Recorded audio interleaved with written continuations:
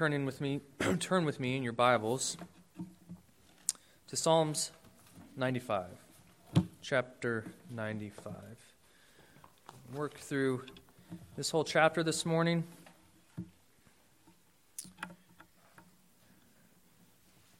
I think there's some great wisdom for us this day found in David's words here. Psalms chapter 95.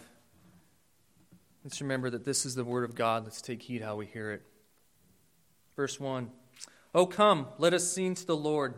Let us make a joyful noise to the rock of our salvation. Let us come into his presence with thanksgiving. Let us make a joyful noise to him with songs of praise. For the Lord is a great God and a great King above all gods. In his hands are the depths of the earth, and the heights of the mountains are his also. The sea is his, for he made it. In his hands formed the dry land. O come, let us worship and bow down. Let us kneel before the Lord, our Maker. For he is our God, and we are the people of his pasture and the sheep of his hand. Today, if you hear his voice, do not harden your hearts as at Meribah, as on the day at Massah in the wilderness, when your fathers put me to the test and put me to the proof, though they had seen my work. For 40 years I loathed that generation and said, they are a people who go astray in their heart, and they have not known my ways. Therefore I swore in my wrath, they shall not enter my rest. The grass withers and the flower falls off, but the word of our Lord stands forever. Amen.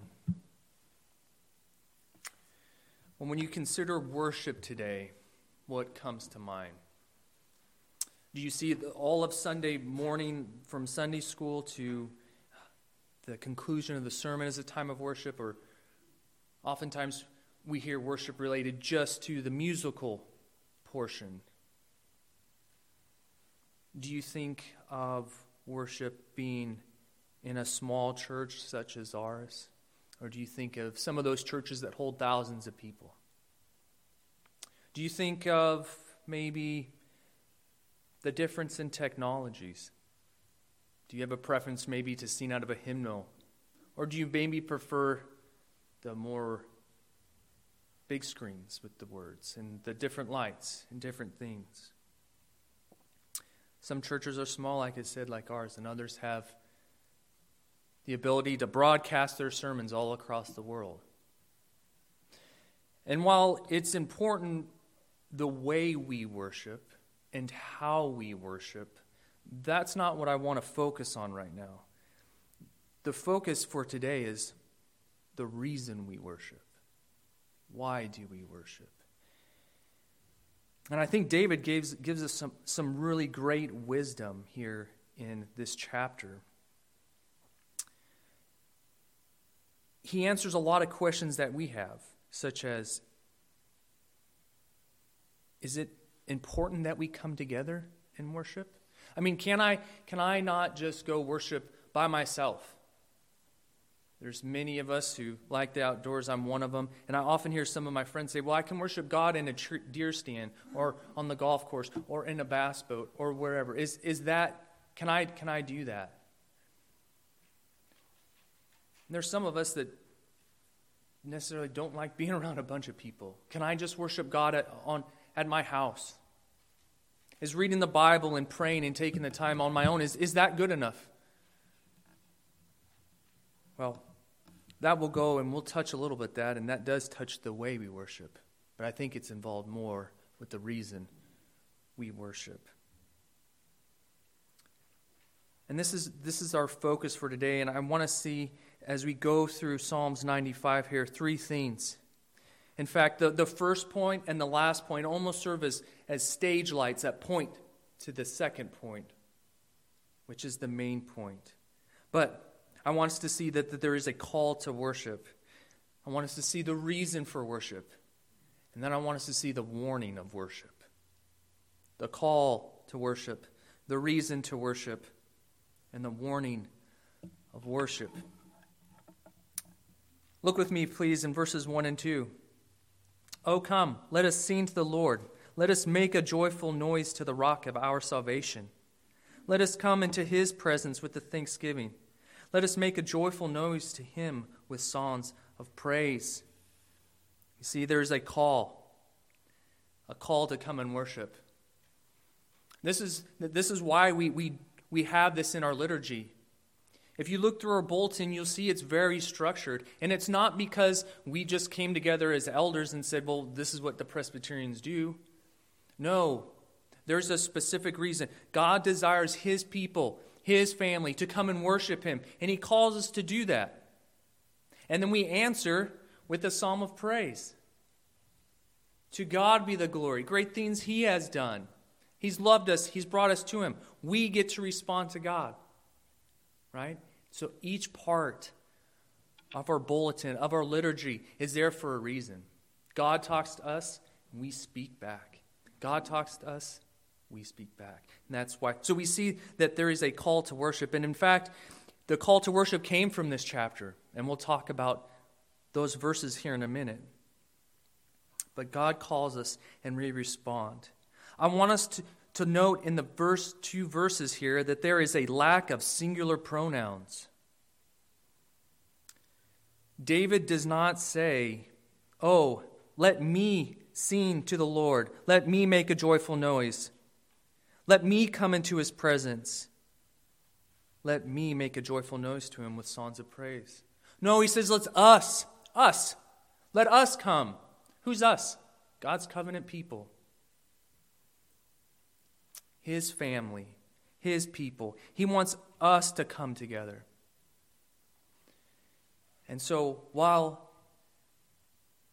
it is important for your personal time of worship, and that is a legitimate thing, we are called to spend time in the Word and prayer.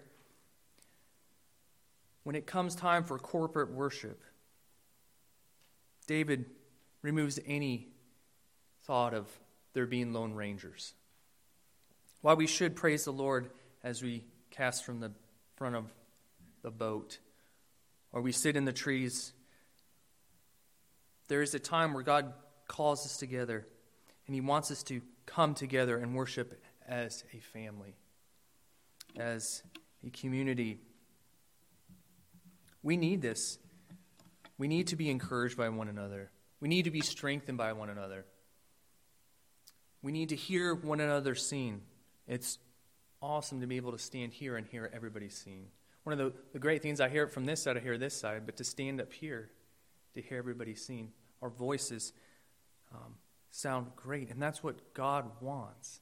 And it's an encouragement to me as I read these things, and I hear, I'm struggling with life.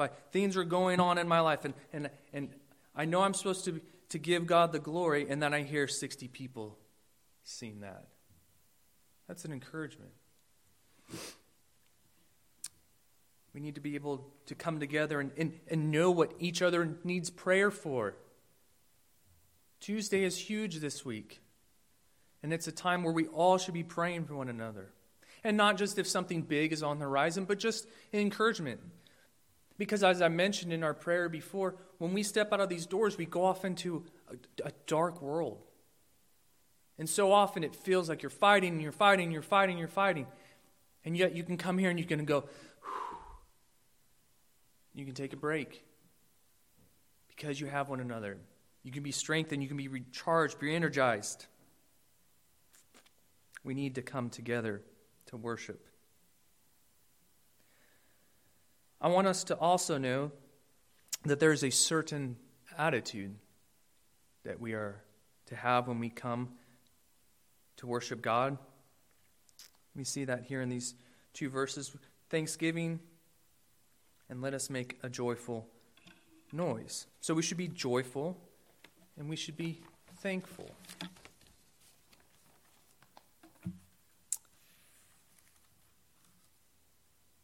Can you join with David in this call? As David calls those around him to come and worship, is that what your heart's desire is? Is Sunday your favorite day of the week? And from the hours that you're here?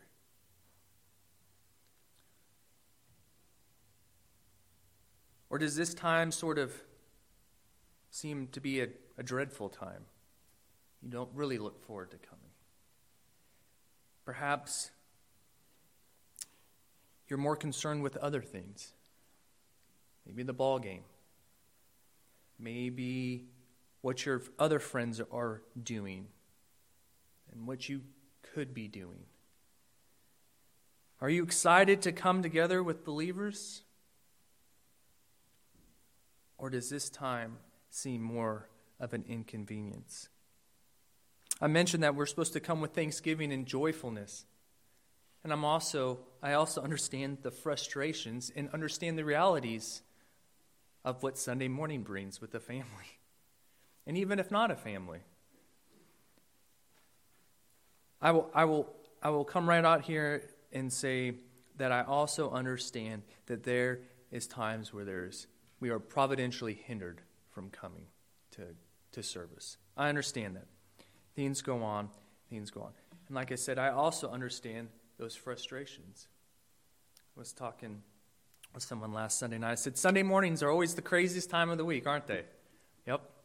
And we've seen so many different examples, right? I mean, there's so many different stories, and it's kind of a generic, but it passes everything, or it kind of applies to every family.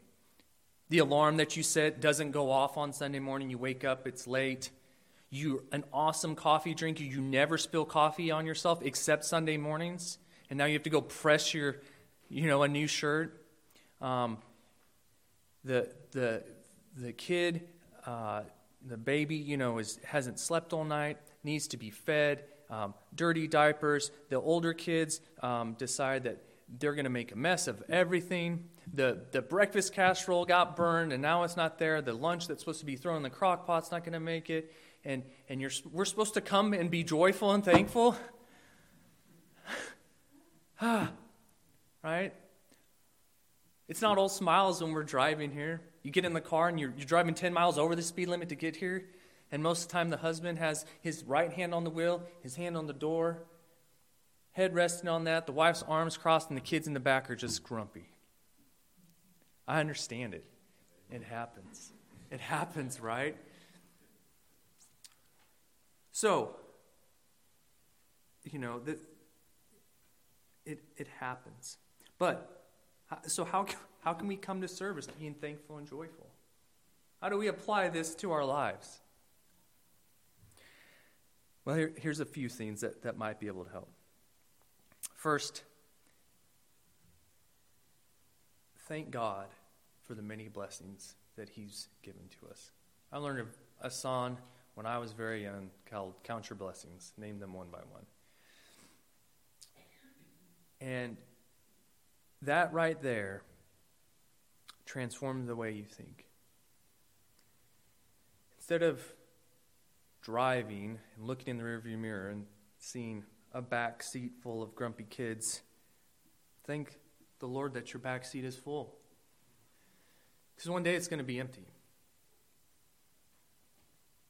Thank God that He opened your kids' eyes, the eyes of your spouse, your eyes. Thank God that He gave you coffee to have, even though some of it's on your shirt. Thank God that He's forgiving you multiple outfits so that you can go iron a new shirt real quick, right? And as we start to be thankful and we realize all the blessings that God gives us, what does that create in us? It fosters a sense of joy. So we can come here and we go, yeah, it wasn't that great of a morning, but I'm here and it's great to see you, and I can't wait to hear you sing, and I can't wait to pray with everybody and listen to God's word and worship Him.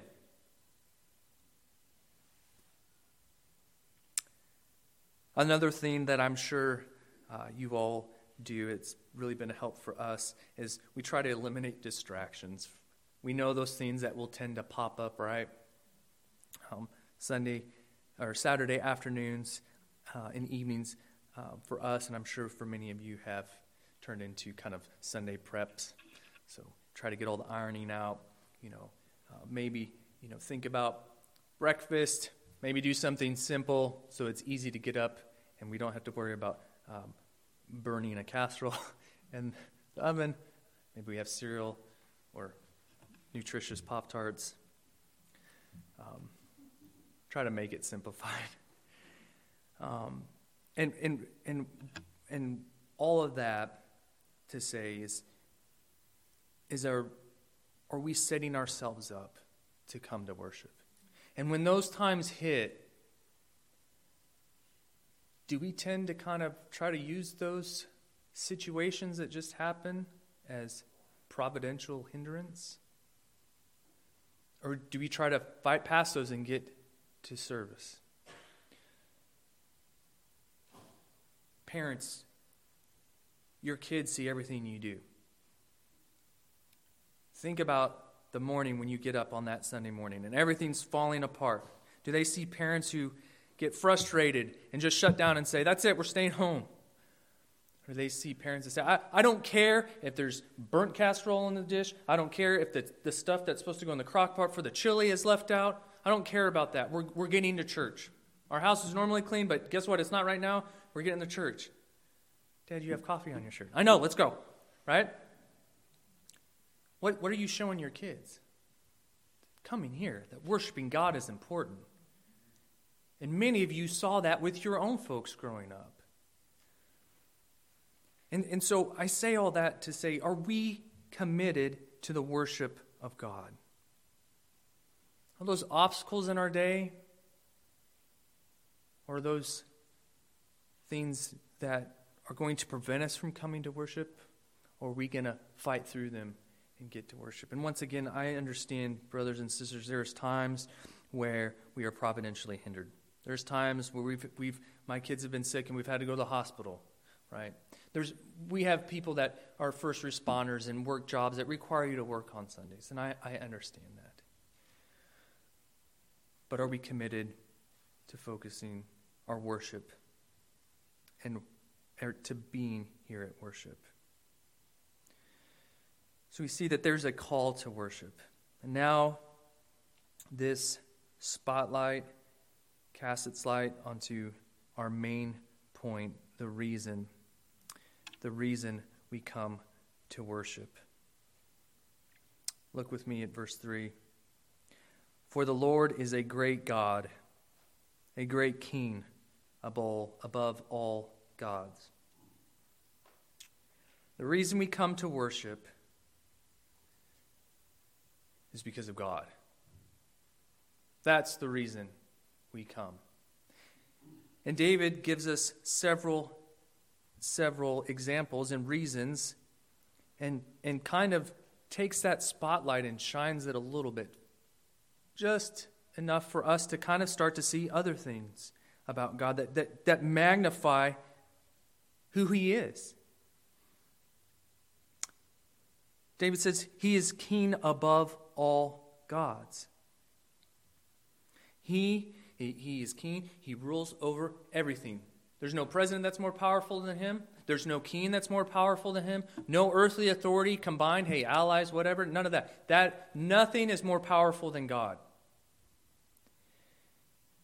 If all the leaders from all over the world came together, let's say there was a problem or whatever the case may be, and you were a specialist in some sort of field, and they called for you to come to help them out with this problem, more than likely you would say, yeah, of course. And you're going to go. Why? Because they're the kings and queens and all the rulers of all the world, right? And even if you decided not to, there's pretty much no place you can go because everyone's going to be looking for you. You can't go to Canada or Mexico or wherever because they're going to be looking for you, right? And then you're going to have to answer to all the rulers, all the leaders of the world, why you didn't show up, right? But God says, can you come worship with me on Sundays? And we go, oh, I don't know. God calls us because He wants to be worshiped. This might seem arrogant to you. Why does God want us to worship Him? Because He's God and He deserves our worship. That's why we come to worship Him. He deserves that. In fact, He gives us 6 other days. to do and take care of the things that we need to. And then he gives us a few hours on Sunday mornings and Sunday evenings to come together to worship him, to join our hearts and spirits, to proclaim his majesty, to proclaim his glory. Perhaps you think, well, maybe my worship doesn't matter. It does. Each one of your voices has an impact. Don't think for 1 minute that your prayers are not important, that they have no effect. Don't think any of that. Your worship is important. Especially with a church our size, we know, we feel it when people aren't here. We long for that wholeness of us being together again.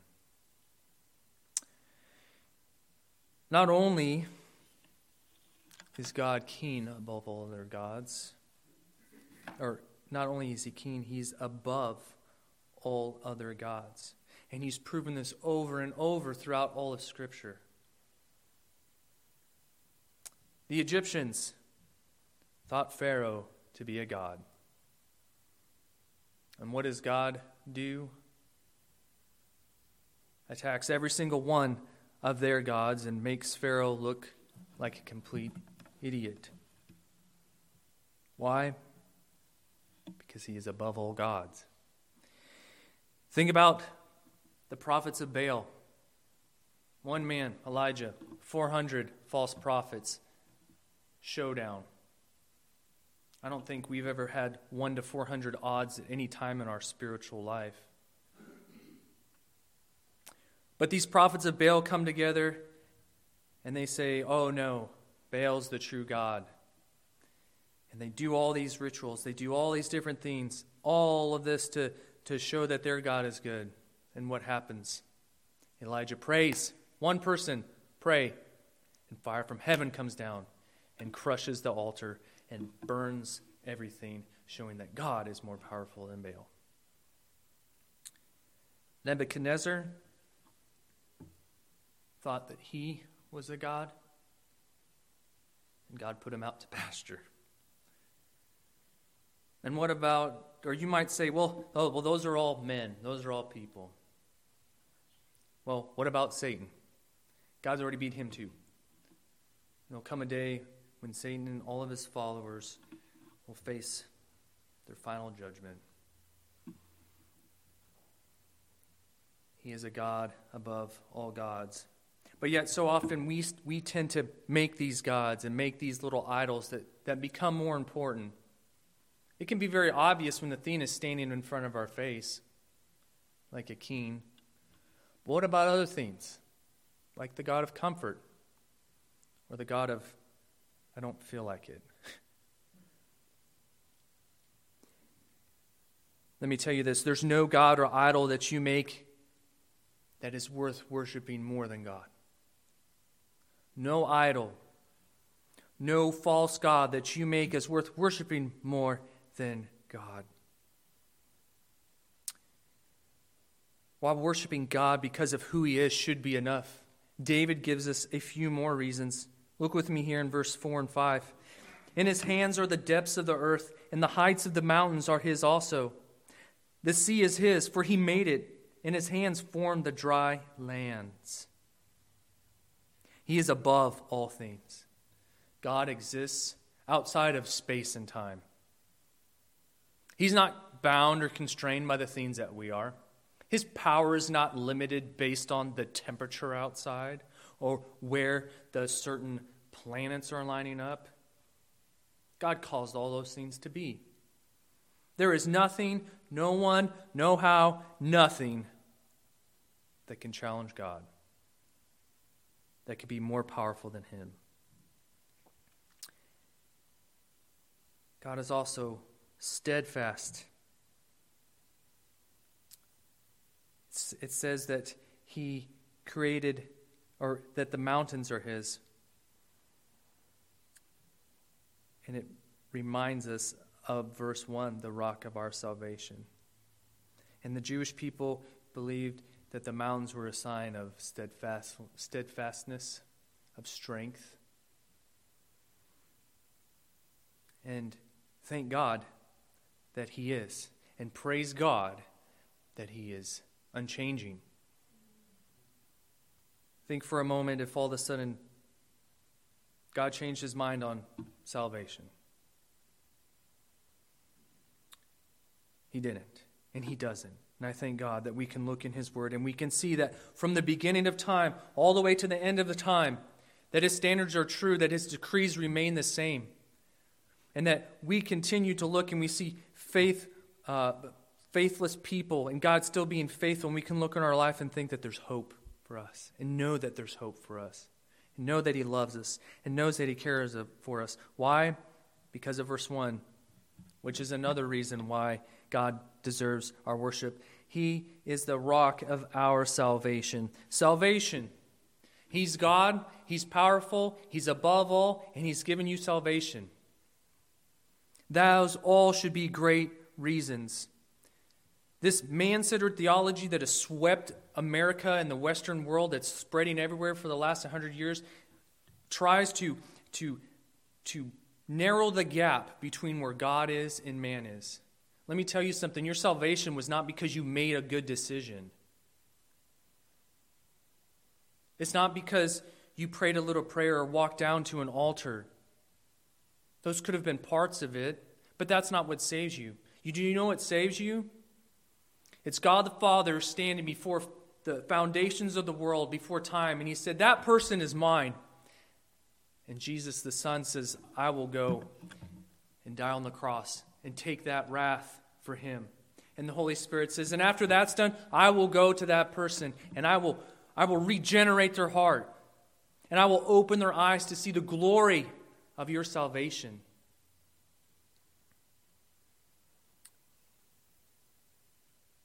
How can we not want to worship a God like that?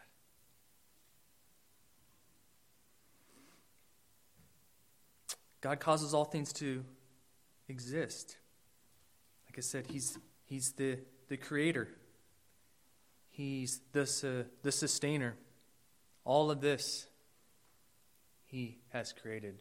And as much as I love walking through the woods or hiking or camping or whatever it is, I know that it's very easy for me to worship the created other than the Creator at those times. And while I love seeing the sunrise, feeling the cool breeze, I have to remember that there is one outside of that who asked me to come and worship. And He's owned that. I should do that. I praise God that He's given us the opportunity to do so. All right, let's work through verse 6 real quick. Oh, come, let us worship and bow down. Let us kneel before the Lord, our Maker. I want us to notice a few things. I want us to notice the imperative. Because He is our God, we worship. David says, let us kneel before the Lord, our Maker.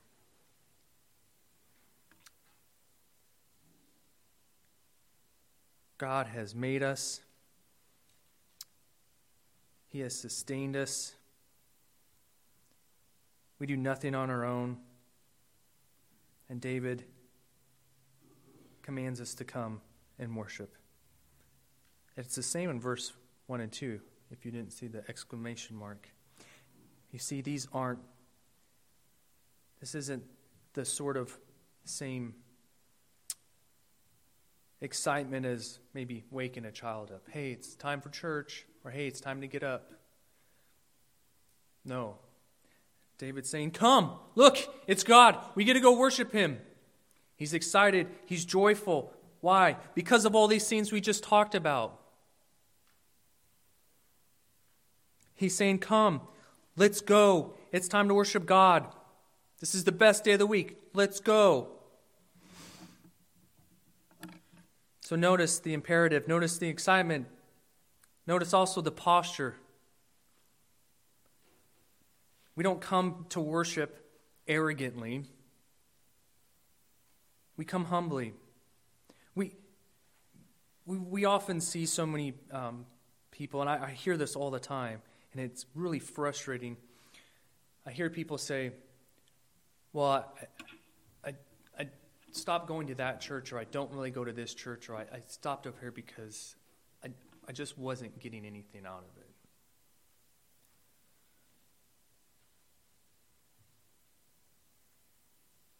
Let me explain something to you. Worship is not about you. It's about God. As Neil C. Stewart said in the movie Spirit and Truth, the consumer of worship is not man, it's God. Yes, are there benefits from that? Yes, the preaching of His Word and the worship of God is part of the means of grace that He gives to us. And so though we may feel discouraged by sin, we have hope and strength because He's the rock of our salvation. And we can walk out of these doors feeling joyful and thankful and encouraged and strengthened for the week ahead. There's so much to this that we don't have time to get into. Worship and church is not a bunch of TED Talks that are supposed to make you feel good about yourself. It's not about how many different octaves and all the different chords we can smash on different instruments. It's not about the lights or the smoke. It's about worshiping God. And like I said, I'm not gonna knock or say that those things cannot be used in the proper way to worship God. But what I'm saying is, when you walk through these doors, it's not about you. It's not about me. It's all about Him. We don't come arrogantly. We come humbly. Look at the posture that David has. Oh, let us bow down. Let us kneel before the Lord our Maker. We come humbly. There will be a day when every knee will bow and every tongue confess. But let's practice while we can, right? Let's come before God, humble and reverent.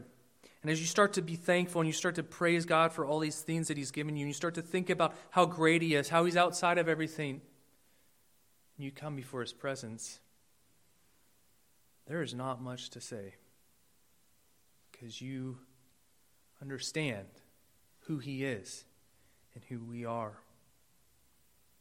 Praise God that He is merciful and gracious to us. I said, we noticed the imperative, we noticed the posture, we noticed the reminder that He's our Maker. We don't do anything our own at all. In fact, if I was to ask for your phones or whatever, your alarm clocks, I'm pretty sure that if I looked last night, there would not be an alarm set for every 15 seconds. So that you would wake up and remind yourself to breathe. I'm pretty sure as you set the alarm to go to bed, you did not tell yourself, brain, when you hear the beautiful music or you hear the annoying wah, wah, wah of the alarm clock, you're going to cause the eyes to open, you're going to continue breathing, and you're going to get up. No. In fact, when you closed your eyes last night, you had no idea, no knowing that you would be waking up this morning. We can't even live on our own. Can't save ourselves. God holds us in His hand. We need to be in His hand. My kids catch lizards and frogs all the time around the house, and you see them when they grab them. What do they want to do? The frogs want to squirm away and get out, right? But God's hands is not a hand that squeezes, not a hand that says, no, I'm keeping you from all the fun in the world. No, He's saying, I'm protecting you and I'm caring for you. Why would we ever want to be out of that? He is our sustainer and our provider. We talked about this. This is one of those things that we can be thankful for.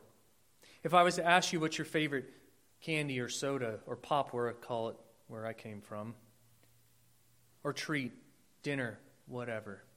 If I was to ask you when the last time you had that particular item, would you tell me a couple years ago? Maybe this year? Last month? Probably within the last couple days, right? Was it something you needed? No, probably not. Is God gracious in giving you something to enjoy? Yes. Thank you, God, that you've given me food to have to feed my family. Not only are you my daily bread, you've given me daily bread. And not only is it the daily bread that feeds my family, it's the type of meals that we like. I don't have to feed my kids rice and beans. Right? Why? Because God gives us more than what we need. These are all things that we can be thankful for. I start to see the same cars out here week after week after week. Do you know what that tells me? That God's given us reliable transportation. We don't have to walk. 200 or 300 years ago, many people had to walk to church, and the time it spent to walk to church was longer than the service was.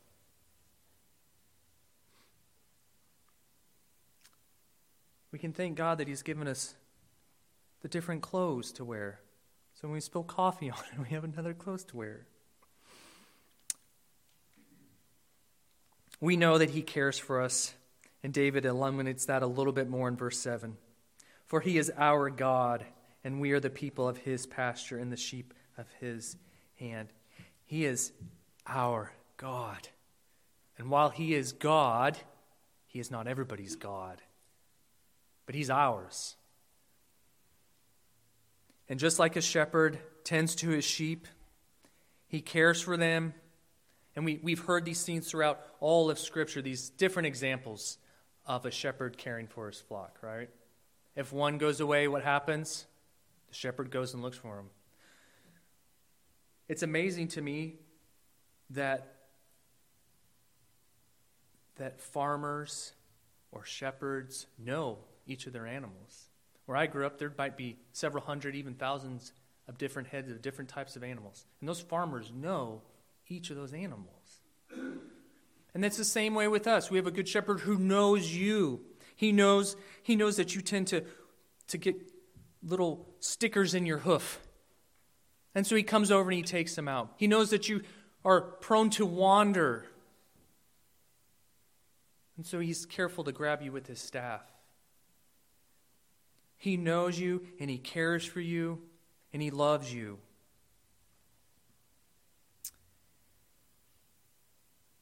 Why, if we have a God like this, do we not want to worship? Why does not everybody want to worship Him? It's really amazing to me that sometimes people, not sometimes, actually most of the time, know more about celebrities than they do about the one who holds their eternal security in their hands. There's people that can quote stats from any particular sport, from any particular thing.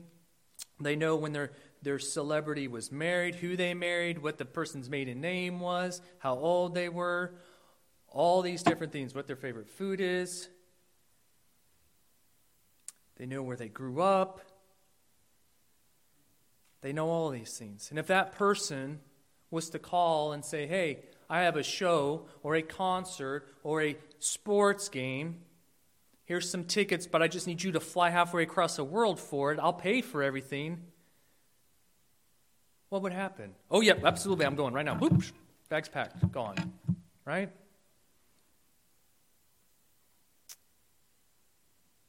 They can't save your soul. They can't do anything other than be really good probably at that one thing that they're really good at. Yet the one who is good at everything and perfect at everything calls us to come visit Him, to worship Him. And we say, I don't feel like it. Or I don't know. Or it doesn't matter. It does. It does. It is all about God. That is the main reason we come to worship. Because He's God.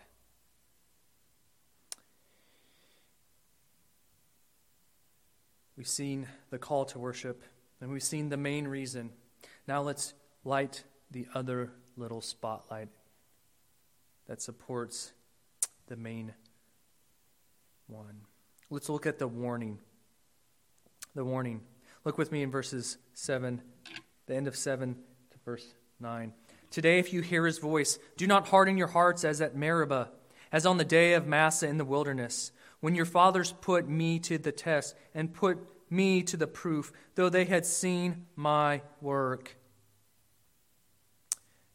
Brothers and sisters, this reference is not to just anybody. This is to God's people. And this reference to Meribah and Massah is a glance in the past to when the Israelites were walking through the desert. They get to a point, and the streams that they're supposed to get water from for themselves and their flocks are all dried up. And we know the story. And they come to Moses in Exodus 17, and they begin to grumble, and they begin to whine. Did you bring us out here to die? Blah, blah, blah. And what are they doing? They're testing Moses, but in a sense, they're grumbling against God.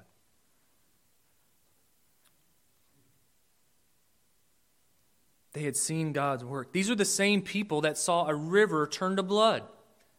Thousands and millions and however many frogs there were. They'd experienced the Passover. They'd seen a sea part, dry ground, walk across, enemy army. They'd seen that. And yet they get to a spot where there's no water coming out of a rock or coming down the creek, and they go, oh, we're going to die. Their hearts are far from God. I'm sure there was some there that were like, no. Do you not remember this? And that's what we should be doing. Do you remember what God doing this in our life and working in our life?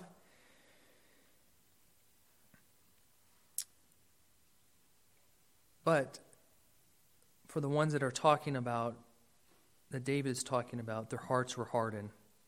And all they cared about was the God of comfort. They had seen God's work. They knew it. Have you not seen God's work and providence in your own life? You think about, just the times that we were born, the places we lived. There's not many of us that grew up a few miles from this church. Most all of us grew up a ways away. And you think about all the different experiences that we've had in life. Some people have traveled all over the world. Some people have had different careers that have taken them to different places, wherever, and all of a sudden, we're right back here. Think about your own family, your own life. There is no doubt as I look back and I see some of the situations that I've been in before, that removes any doubt that there is a God. What it has solidified is that God has carried me through times, strengthened me through times, given me the grace when I didn't think I could bear it. No, He's there. And you can see that in your life.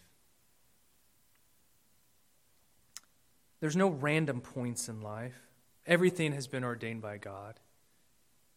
You make decisions and you do these things, whatever, but none of that surprises God.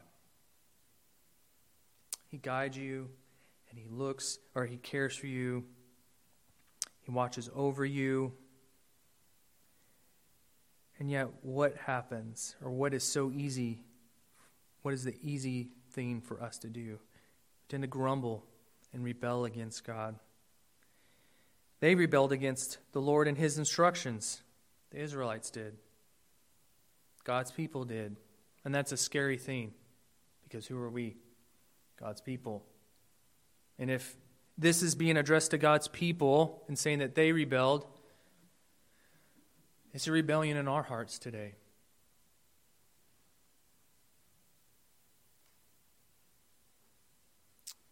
What was the result of rebellion? What's the result of not worshiping God or remembering who He is or obeying His commands? Look with me in verses 10 and 11. For 40 years I loathed that generation and said, they are a people who go astray in their heart, and they have not known my ways. Therefore I swore in my wrath, they shall not enter my rest. Notice where they went astray first. Their hearts. There's many songs, many lyrics, many different things that say, listen to your heart. And I would submit to you that that is probably one of the foolish things, because the heart is deceitful above all else. No one can discern its ways. Our hearts are naturally set apart from God. They don't want to follow God's commands. They don't want to come to worship thankful and joyful. They want to do what they want to do. They want to worship the God of, I don't feel like that, and then his little buddy, the God of, I want to do whatever I want to do. Right? These people wandered the desert for 40 years, and they incurred God's wrath and were not able to enjoy the perfect rest that God had for them. And we all know that the promised land was a type and foreshadow of God's promised land, the land that we will go to one day. And there's going to be a people who go with God, and there's going to be people who don't go with God. There's going to be the people who enjoy God's mercy. There's going to be people who endure God's wrath. The doors will be closed. There will be no second attempts. If it was the story of Noah, the door will be closed, the rain will start coming, and no amount of beating on that door is going to open it.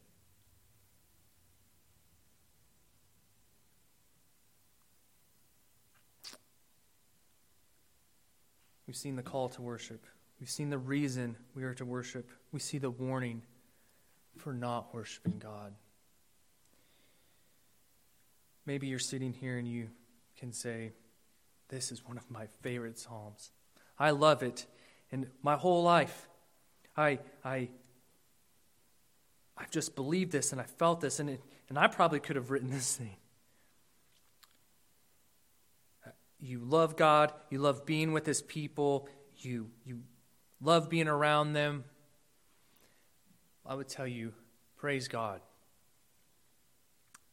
Then I would also tell you to remember the gospel, that the only reason that you are able to do this is because of that. Because God has forgiven you. Because he changed that evil heart that is sent to worshiping and following everything against him. No, he's given you a desire. But I can also assure you that more than likely, you, just like me, have not always worshiped God in the way that he wants. We have not always come joyful. We have not always come focused on him. Thank God for the gospel. Maybe you're sitting here today and you said, you know what, I've kind of grown up in church, or I've, kind of know about this, but I don't know. You haven't been very convincing with any of your arguments. I don't feel like my worship is that important, and I feel like God, who just knows everything and knows everything about me, I can tend to worship them however I want. And I would say be very careful with that. Remember the warning. God is God and is a precise God, is a detailed God, and he's giving us ways and methods and ways to worship him.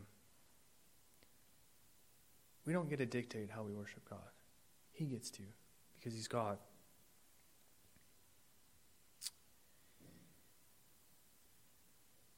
Maybe you're sitting there and you said,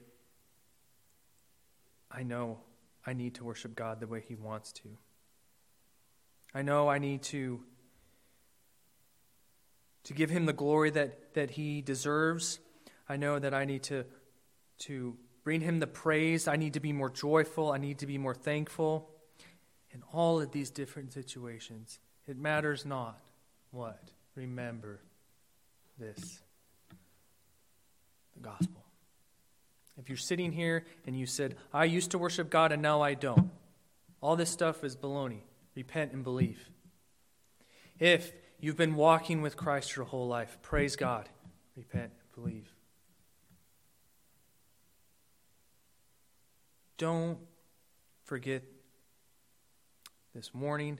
Don't think that God is a God of empty words, because there's coming a time, and it's coming quickly, when we are going to see that every single thing that God says in here is true.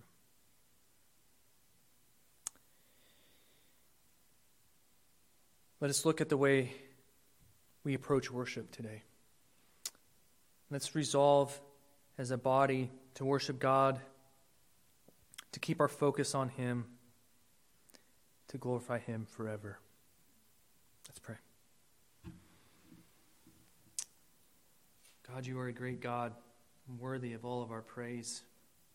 We thank you, God, for your word, where we have a place where we can come and we can not have to guess about what you desire, not have to contemplate what you might approve of or what you disapprove of. You're the same yesterday, today, and tomorrow, and we thank you for your steadfastness, that we might be as broken reeds in the wind. How caring you are for us.